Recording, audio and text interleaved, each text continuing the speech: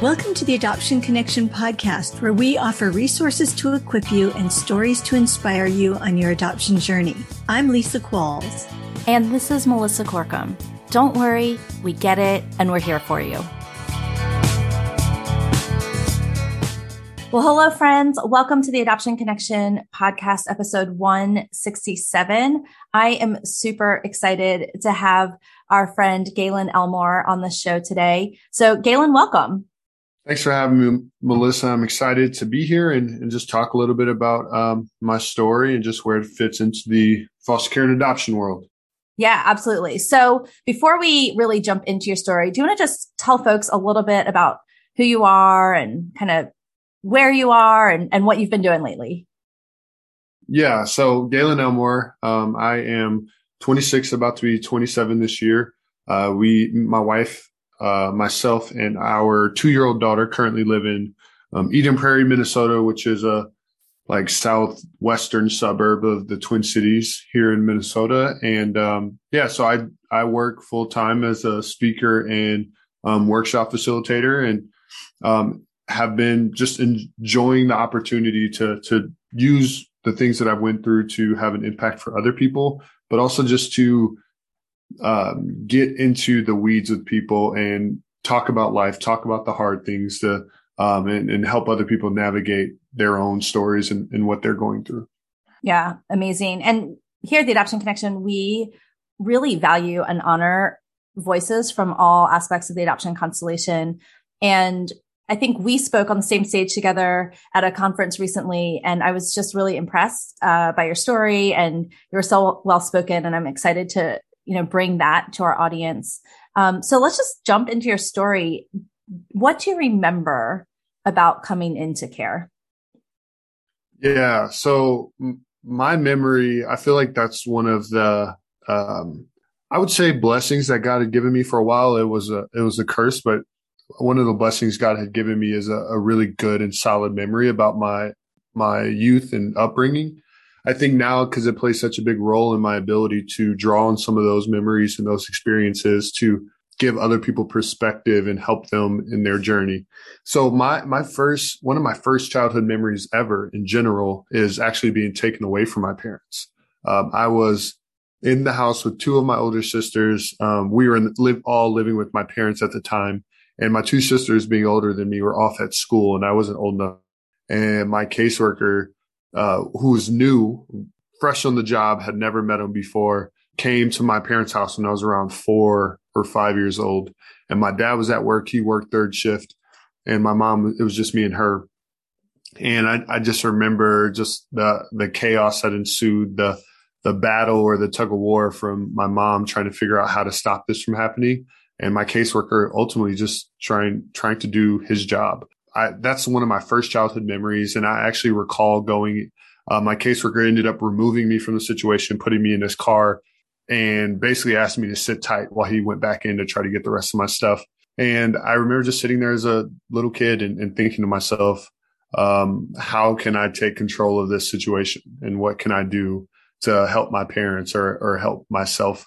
And the decision I made was I'm going to be as difficult as I possibly can be for anybody that is on the side of quote unquote foster care. If you were a foster parent, if you were a social worker, if you're a teacher, all those things, I was just like, if I show people that I'm not happy, that I'm not doing well, and that I don't like them, that they will eventually take me back home, which is a very childlike way to view the world and envisioning things playing out. But yeah, that was a decision I made right away as a child. And that wasn't my first time going into care. I had been in care as early as 5 months old when I was born to my parents. And so I had gone back and forth and played the game of going home for a couple months, going back into care and bouncing, pinballing all these different places. But that was just the first time I genuinely remember the encounter that took place in order for me to go back into care. Yeah. What a powerful window into that world. What do you remember about the time with your birth parents?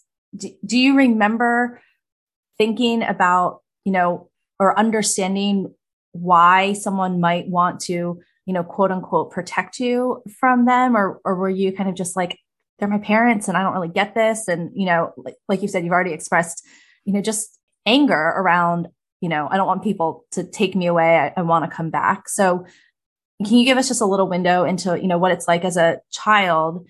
As adults, we kind of look in and we see reasons why it might be unsafe, but what was your experience in that?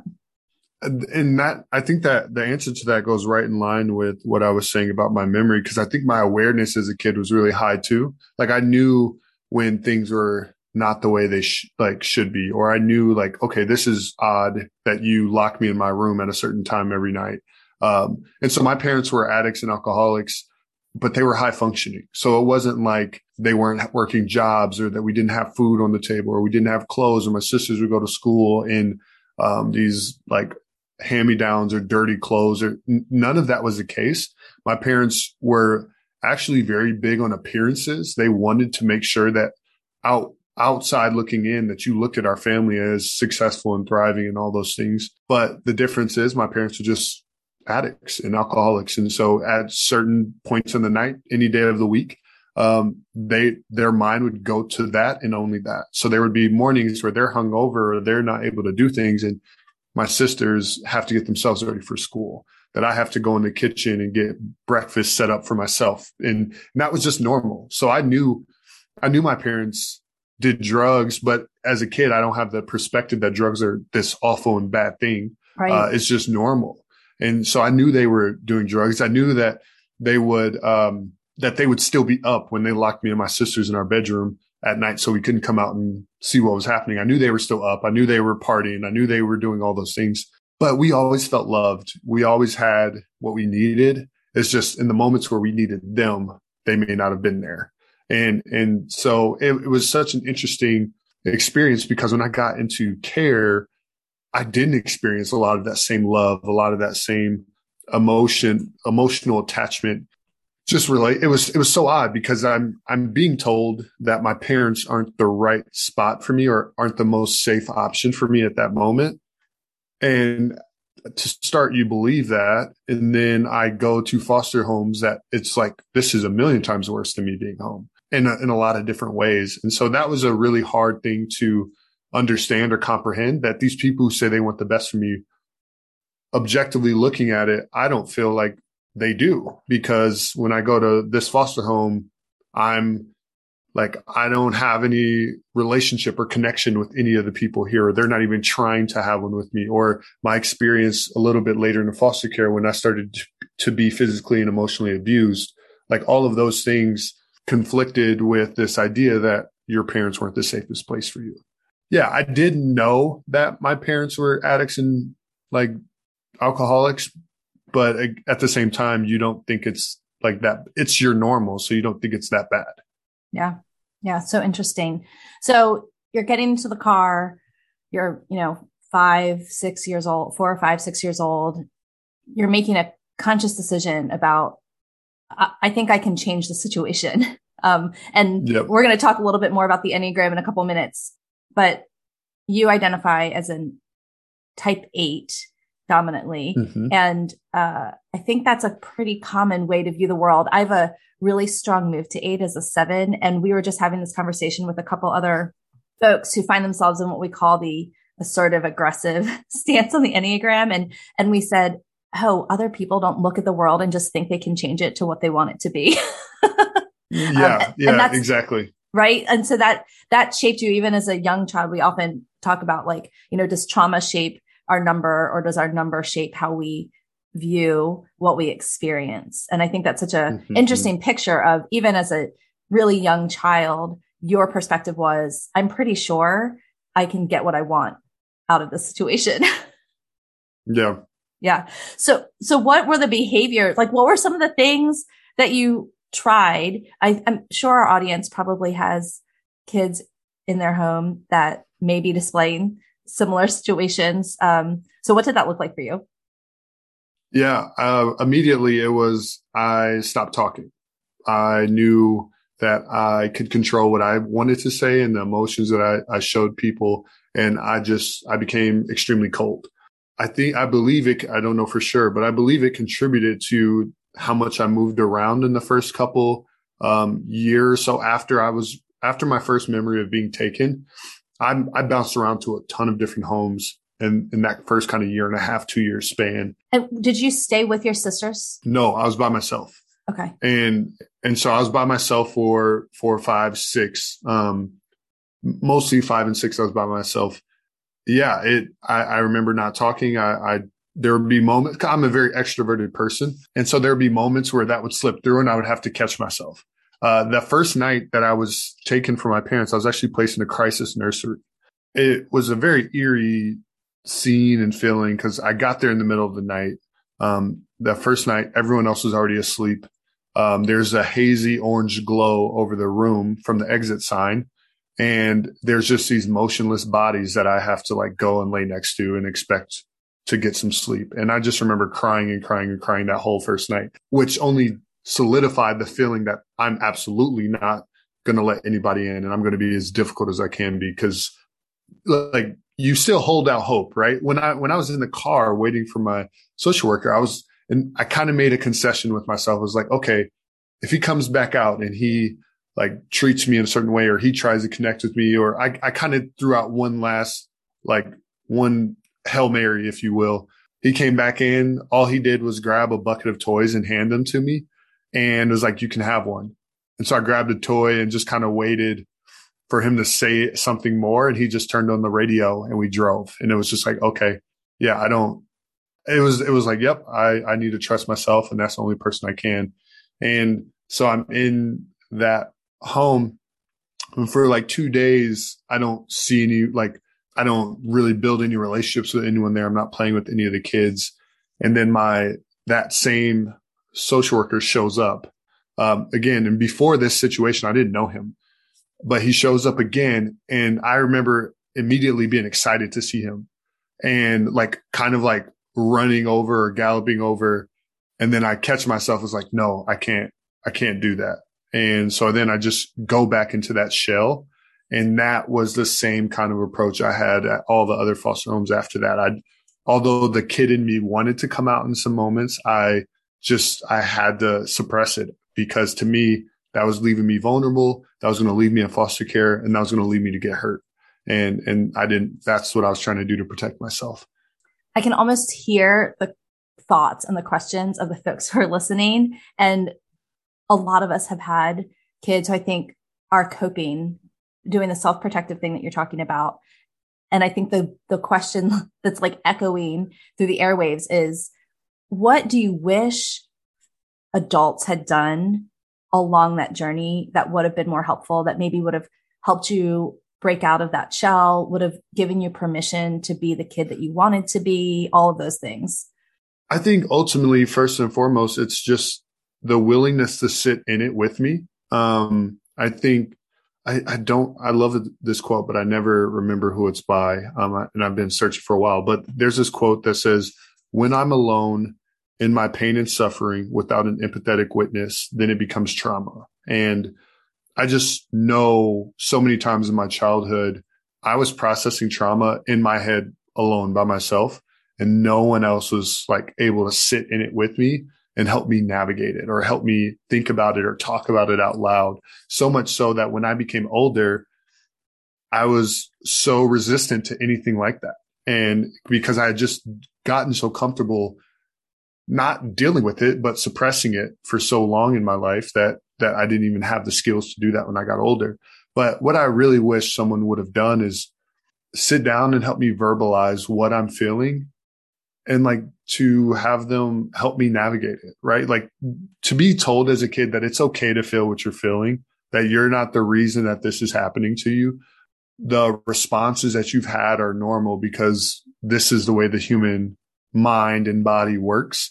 To hear those things, I think would have been extremely comforting, but then also to be told that you're safe and we're going to try to figure out like something that's like the best possible situation for you. Yeah, I just think those conversations can be extremely impactful, because think about navigating trauma, or anytime you're in your head about something, it always makes more sense to you when it's just inside your head. And when you start to verbalize it, it may not make as much sense as soon as you say it out loud. I do that all the time with my wife.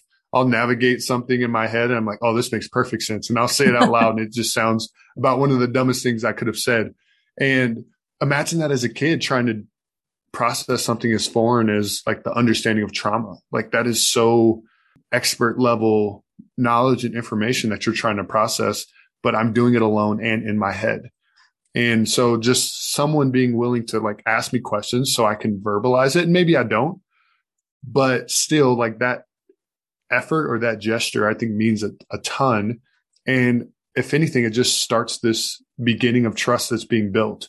So then when I do want to talk about it, maybe I go there. And the one thing that's super interesting though, in like my file from foster care, there's home studies and different visits, there's notes there.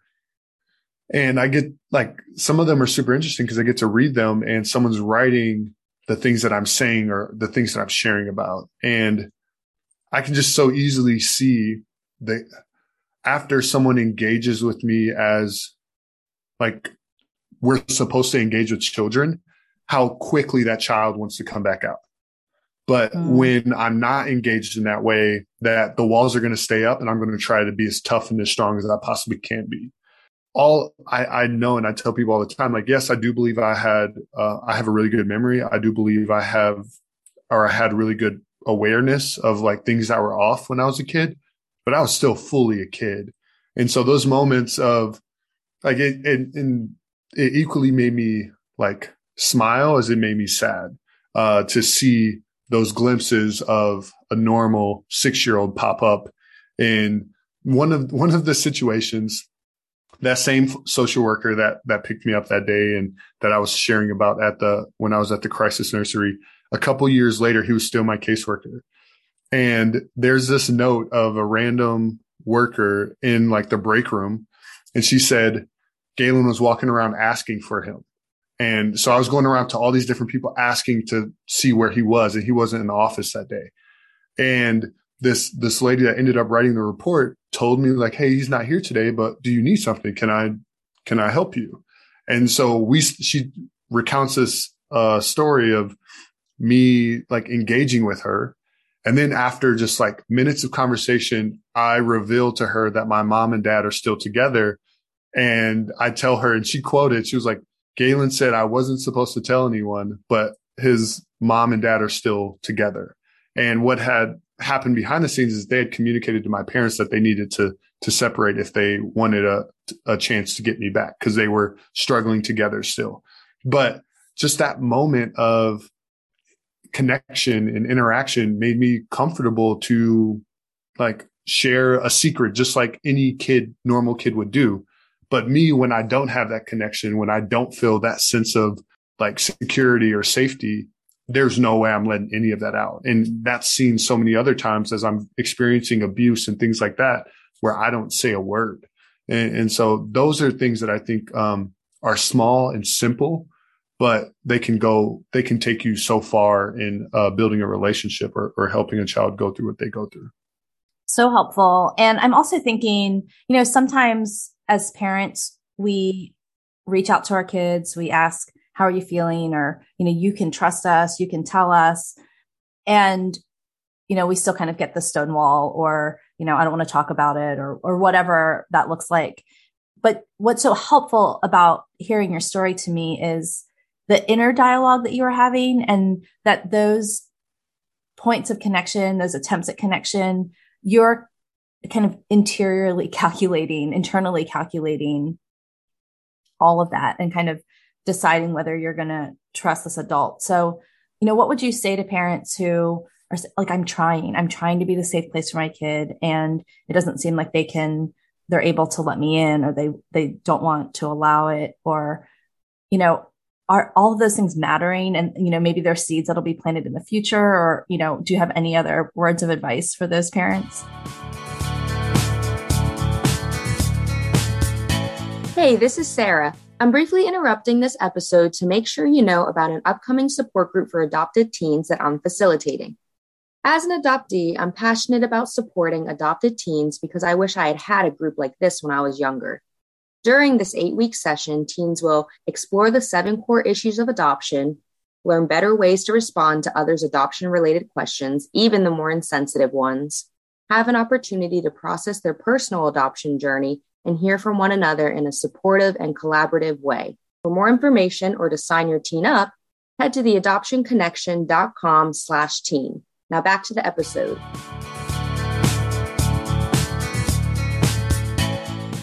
Do you have any other words of advice for those parents? Ultimately, they all don't hold the same amount of weight, right? You trying to build that connection on a day where it's a simple random average day isn't the same weight as you trying to do that same thing when they're having one of the worst days ever, right? So they're not weighted the same, but at the same time, I know for me, I absolutely kept track. I'm very much still, in many ways, I'm still that kind of person, but I absolutely was keeping track and would remember, like, okay, you said this. And now because you said this about my sister's situation, if you don't say the same about mine, like there's differences there. And if you're not telling me about them, then what makes their situation better or makes you want to connect with them more than you want to connect with me? And that was really hard for me too, because there's a lot of time that I was in different homes than my two sisters and they were together. And that played a lot on like my mental well-being, because it's like, why do they get to be together, but I'm not? Like, why are people willing to take both of them, but I have to be by myself? And so I definitely kept tabs on those different things. I tell every parent, every foster parent, biological parent, like you have to be willing to match the resilience of your kids. Resilience is a skill that can be learned and unlearned, but ultimately we're all resilient beings. It's just a matter of, are we being resilient in a positive way or a negative way? There's so many, every kid in the child welfare space and through adoption or foster care are extremely resilient people. They wouldn't be here if that wasn't the case. But at the same time, if you're never taught or like guided or showed how to utilize that skill to benefit you, you're going to use it in the wrong way to potentially harm yourself. And so you see that in kids that push people away or kids that are really defiant against someone trying to help them. And it's not that they don't want to be helped, it's that they don't know how. And their resilience is stopping them. They're like, okay, this is what's going to prevent me from getting hurt again. So this is what I need to do. And so for us as adults, for you as a parent, you absolutely have to be willing to match their resilience. And once I think that is reciprocated, I think the gestures, the attempts that you're making will really start to have an impact. But if you're not willing to go the distance like they are, then they're going to essentially, you're telling them, you don't want to be here more than I want you to. And that's not a realization that anyone wants to come to. So that I would say matching the resilience is a really big part of starting in that journey towards healing. Yeah. What I hear you saying is out stubborn the stubborn. Absolutely. Absolutely. And I think for me, in my experience, I felt like I never found anyone that was willing to do that. I felt like I was always pushing boundaries, pushing limits, and eventually they would cave. And that them caving validated me of like, see, they didn't want me here. All that stuff they said didn't really matter. And so I'd go to the next place and like, well, the last 4 caved, so you're going to cave. And so then I'm going to continue to do it. And you start this cycle and then you get in this mindset of, I need to do it sooner so it hurts less. So I don't want to be here for 9 months. So like, let's speed this process up to 3. How can I do that?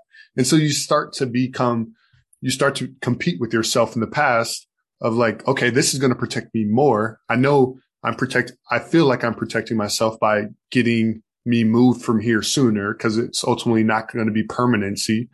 And so now as you get in a rhythm of, yep, you're not going to keep me. It's like, okay, how can I get this to happen even sooner? And you just get in that cycle. I think this is where, as I've learned my way all the way around the Enneagram in the last couple years, it's been so helpful because now that I have the language and I understand kind of what dominant type 8s look like in the world, and they have the most energy on the Enneagram. And I think they are the most kind of outwardly stubborn, and they can almost outlast anyone. And so my brother identifies as an 8. I'm a 7 with a really strong 8 wing. And my mom was a 9, right? Like least amount of energy in the Enneagram. Wow. And not that she was not the parent that we needed, but when I look at the dynamic, looking back, I think, man, she just didn't even know what she was up against, you know? And so I think it's so helpful for you to verbalize that, like as a child you were understanding so much, you were aware of so much, and you had all the energy in the world. And I've often heard from other type 8s that say, like, you know, keeping up with me is like a love language. Going toe to toe with me is like a love language, you know, not being intimidated by whatever I'm trying to accomplish, good, bad, or ugly is, you know, like where I feel respect, feel love, you know, like I need the people to go toe to toe with me and kind of out stubborn my stubbornness. And so I think that's really helpful, because I think there are a lot of parents parenting kids that just feel like, I don't know when it's going to end. And to know that, like deep down inside, like you're just aching for someone to be in it as deeply committed to it as you are is, I think, really important. It's great to hear you put it that way, because this idea of keeping up with me, I think greatly relates to my experience in foster care, right? There wasn't anyone willing to, and I think I even, before you said that, use the phrase like go the distance. And so like, yeah, that's such a great depiction of how that shows up in foster care. And I think what I relate so much to with the Enneagram is just like this deep desire for justice, but being a kid that wasn't given a voice to even speak into those things, right? So like there's so much about my experience in foster care that I just felt disregarded. And that is probably one of my biggest like triggers in life, in any situation. If I just feel disregarded just because, it's going to frustrate me to no end. And having a deep sense of justice, not even desire for it, but I think 8s have a unique ability to be objective about what justice actually is. And so to have those deep feelings and understandings like, well, that's not right. This is. To have those deep understandings and not be able to say anything or even be listened to was extremely harmful, and just like kind of reinforce those 8 walls that can go back up, and made me really settle for being respected and not caring about love in the spaces that I could obtain that. In any space, like in school, on a team, when I got to play in those later, like with my friend groups, I was going to be respected above everything else. And that was this tug of war, this feeling and need for control in the spaces that I could have it, to try to make up for the spaces that I had no control in whatsoever. So you talk about being disregarded as a big trigger. You're really passionate about talking to folks about how they can help children in foster care feel a sense of belonging. So what does that look like for you? Like what's your belonging love language? Like how do people help you feel like you belong? Not to be cliche, but I really believe like belonging for me is to be fully known and to be fully loved still, right? There was so much about growing up in foster care, about living in quote unquote strangers' homes, about not being with my family. All those things contributed to those two things. Either I wasn't loved, or when someone would get the chance to fully know me, they would choose not to love me. Those kind of became my, the measuring stick for me belonging. And for brief periods in my life, sports gave me that. It gave me this feeling of belonging. And because I was able to succeed at sports, I feel like it forced people to get to know me a little bit more. Yeah. And you didn't just succeed a little bit at sports, Gaelin, like you were in the NFL. Well, I was more so saying like succeed in obtaining belonging. Yeah. But I just didn't want to let that go by, that like you did that well. You did that really well. Thank you. Yeah. But like what really became hard is because it became this kind of facade of what belonging was. Like it was one of the only places I could get it. And then when I later like really understood, well, maybe I'm not really fully known and fully loved. Maybe this is all dependent on my ability to perform and who I am on the field and not necessarily off. And so then it really became this massive shift that I couldn't think about the game in the same way, because I knew like, oh, you don't fully know me and you don't fully love me. This is all conditional. And so as I started to feel that, my love for the game started to dissipate, and I started to become more increasingly frustrated with this obsession over the product and not the person. And so yeah, I would say going back to belonging, that is what it showed up for me, is like being fully known and fully loved, and really not obtaining that until kind of college friendships. And now in adulthood, we have some really close friends, and additionally, my wife's family, and some other people that I've gotten connected with through the years that I really feel like I can experience that in. What were the parts that you feel like once people discovered you would feel rejection over? That I was really passionate about a lot of things, that no matter the situation, that if I felt like it was going to make other people or myself better, that I was going to challenge people. I just felt like too many people thought I'd be difficult and too broken for anyone to spend the time of day to try to get to know me. And so for a long time, my biggest fear was that I would never get married, because it was like, how would someone be willing to get that close to me and say yes to all of these things? And like, no one I've met yet that has been willing to stick around because I've been too difficult, too opinionated, or too passionate about things that in other people's minds didn't matter. But everything to the smallest degree matters to me, because I think it creates this ripple effect, and that plays in this sense of justice, right? So if you have 10 different scenarios and all of them mean that like the outcome of each one of those scenarios means the same thing, but a 1 is level of impact and a 10 is like massive impact, all of those outcomes mean the same to me. They're equally important, because right today you might feel like 1 is okay. Yeah, it's not going to impact you, or it's not going to change anything that much. But to me, that gives you license to then say like, okay, a 4 is not that big of a deal 2 weeks from now, or things like that. So I hold myself to a certain standard of trying to be as consistent and across the board as I can. Obviously, a lot of things aren't black and white. There's nuance to it, but trying to be as consistent as possible, because I think that is, in a lot of sense, a big component of what justice is. I could talk about the Enneagram in relation to my story all day. I'm, again, have a lot of endurance about it and very passionate. Honestly, talking about my wife, I don't think we would have gotten married if we found the Enneagram while we were dating. My wife's an Enneagram 2, wing 3, and we just are polar opposites.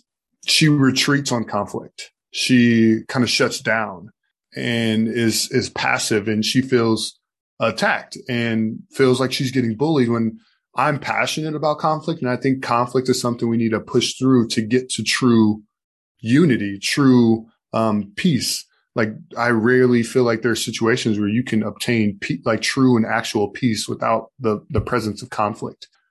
When we would get in disagreements, I would feel like I was bullying her. Like, the way she retreated made me feel like a bully, and I deeply hate bullies. I cannot stand the idea of someone bullying other people.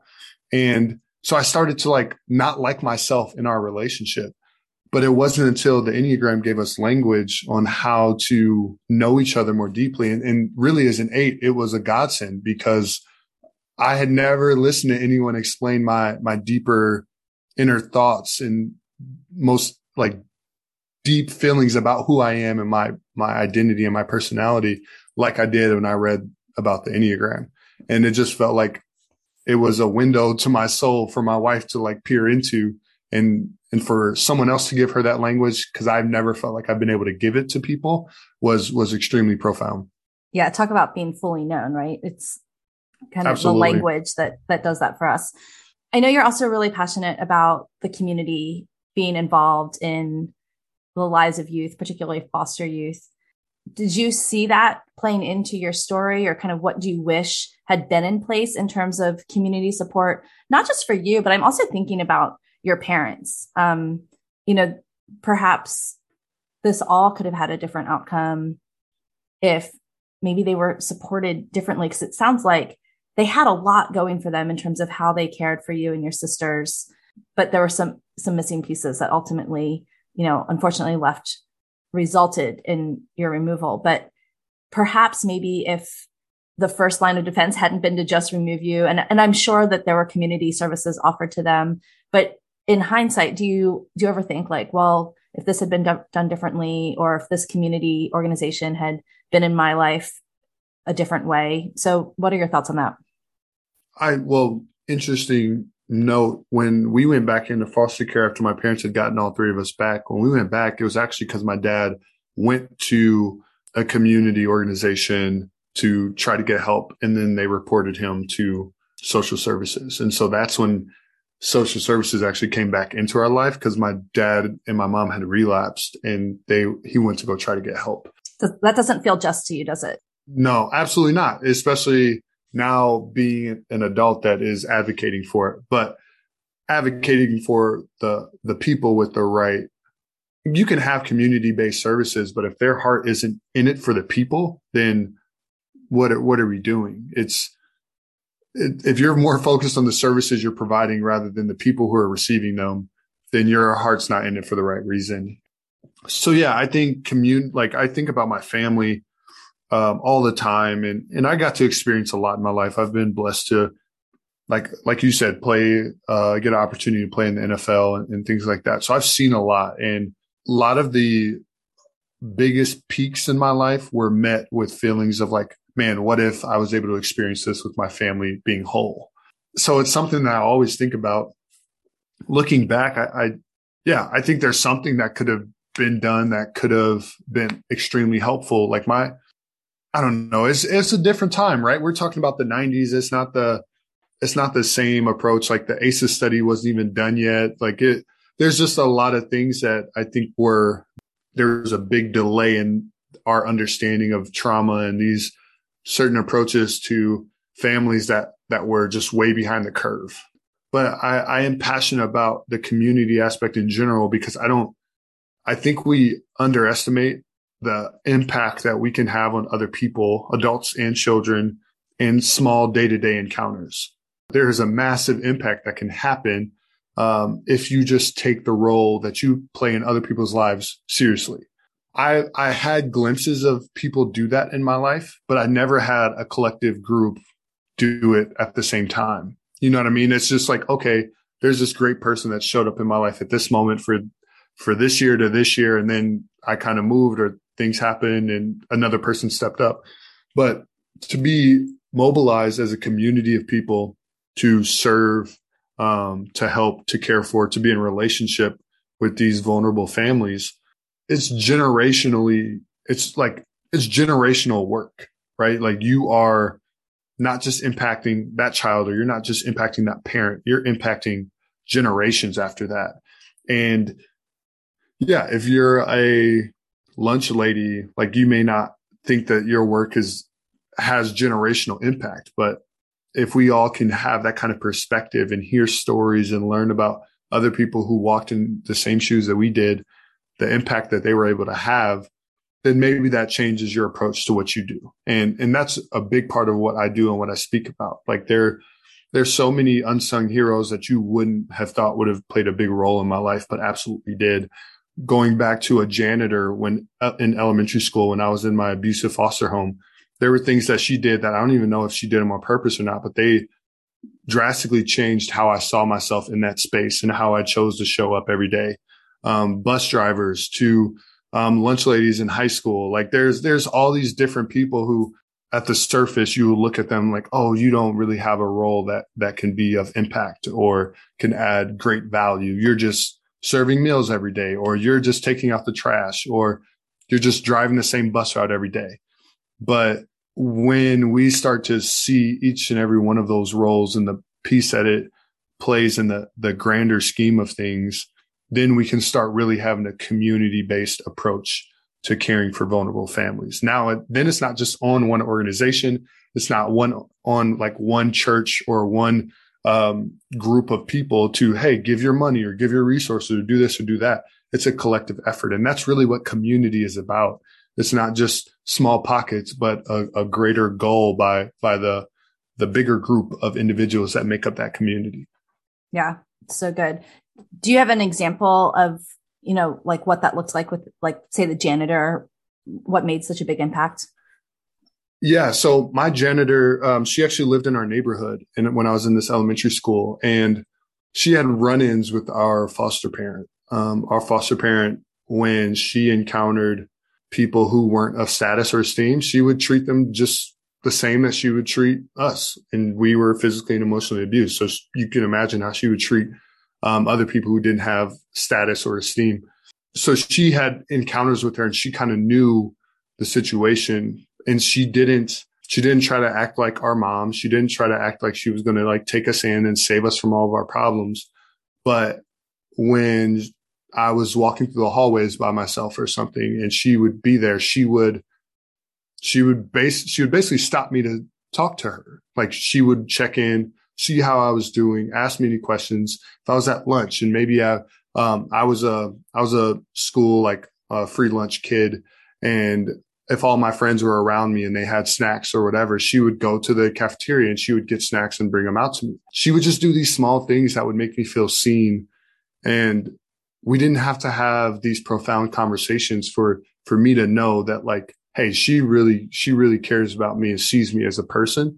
She really saw through this guise that I had on for everybody else. And that feeling of being like fully seen, like fully known and fully loved when you are trying your hardest not to be, that is transformational in the smallest sense and the biggest sense. And for her, that had a really, just that relationship, that day-to-day consistent, after the summer, like seeing her for the first time, like it was always super cool. And yeah, that relationship just changed how I showed up in that space. And it knew that, okay, someone believes in me. Someone is investing their time into me, whether it's just in the hallways and passing time between classes. Like that changed how I showed up in that space. So I didn't feel like, okay, I don't have to put my walls up when I'm around Peanut. That was her name. I don't have to put my walls up when I'm around Peanut. Like I can be me. And so that starts to show, because now other teachers are seeing the way I interact with her and they're like, hey, he doesn't really act like that in my classroom. And so it just creates this ripple effect. And that's where, if we are committed to having the most impact we can in our role, it's going to be contagious and it's going to spread to other places. And so, yeah, I think she is a phenomenal example of just someone who took her job very seriously and saw it as more than that she was cleaning bathrooms and taking trash out. Like she was a part of the family for sure. Well, Gaelin, you've given us so much to think about, so much encouragement. I really appreciate the articulate way that you're able to share your experience with others. I think it's going to help so many people. So before we sign off, will you just tell people a little bit about your speaking, where people can connect with you, where they can find you, all of those good things? Yeah. And we've talked a little bit about it with the belonging piece of things, but really the work that I'm doing, what my mission is to create and implement cultures of belonging for populations of people who've gone through trauma and adversity. And really belonging, like a simple definition of belonging, is showing someone that they matter, that they have value, and that they're important. And so I'm trying to, in any interdisciplinary like way, if you're a professional that works with youth who experience trauma and adversity, that's my audience. So that's teachers, that's counselors, that's social workers, that's foster parents, like anyone. I've literally ran the whole gamut. Where you can find me is at GaelinSpeaks.com. That's my website. You can find my email or things off of that. But I'm on Instagram. I love to interact and engage with people on Instagram at giv.elmore. My initial spell give, so that always throws people off. But that's my that's my Instagram handle. And then I'm on Facebook as Gaelin Speaks, and LinkedIn is myself. So anywhere on social media you can find me. I love to have conversations, to engage with people, and really I'm in this work to create an impact that gets back to the children. I know I can't impact every single child in foster care, but I feel like me, along with other people, we have a much greater chance if we impact the adults that run into them. And so that's what I'm trying to do. Well, I love it. I think you're going to do great work. And thank you so much again for sharing your heart and your story with us. Yeah, thanks for having me. It was a blast. Before you go, we'd love to connect with you on social media. Our new Instagram handle is @postadoptionresources. Or better yet, join our free Facebook community at theadoptionconnection.com/Facebook. Thanks so much for listening. We love having you. And remember, you're a good parent doing good work. The music for the podcast is called New Day and was created by Lee Rosevier.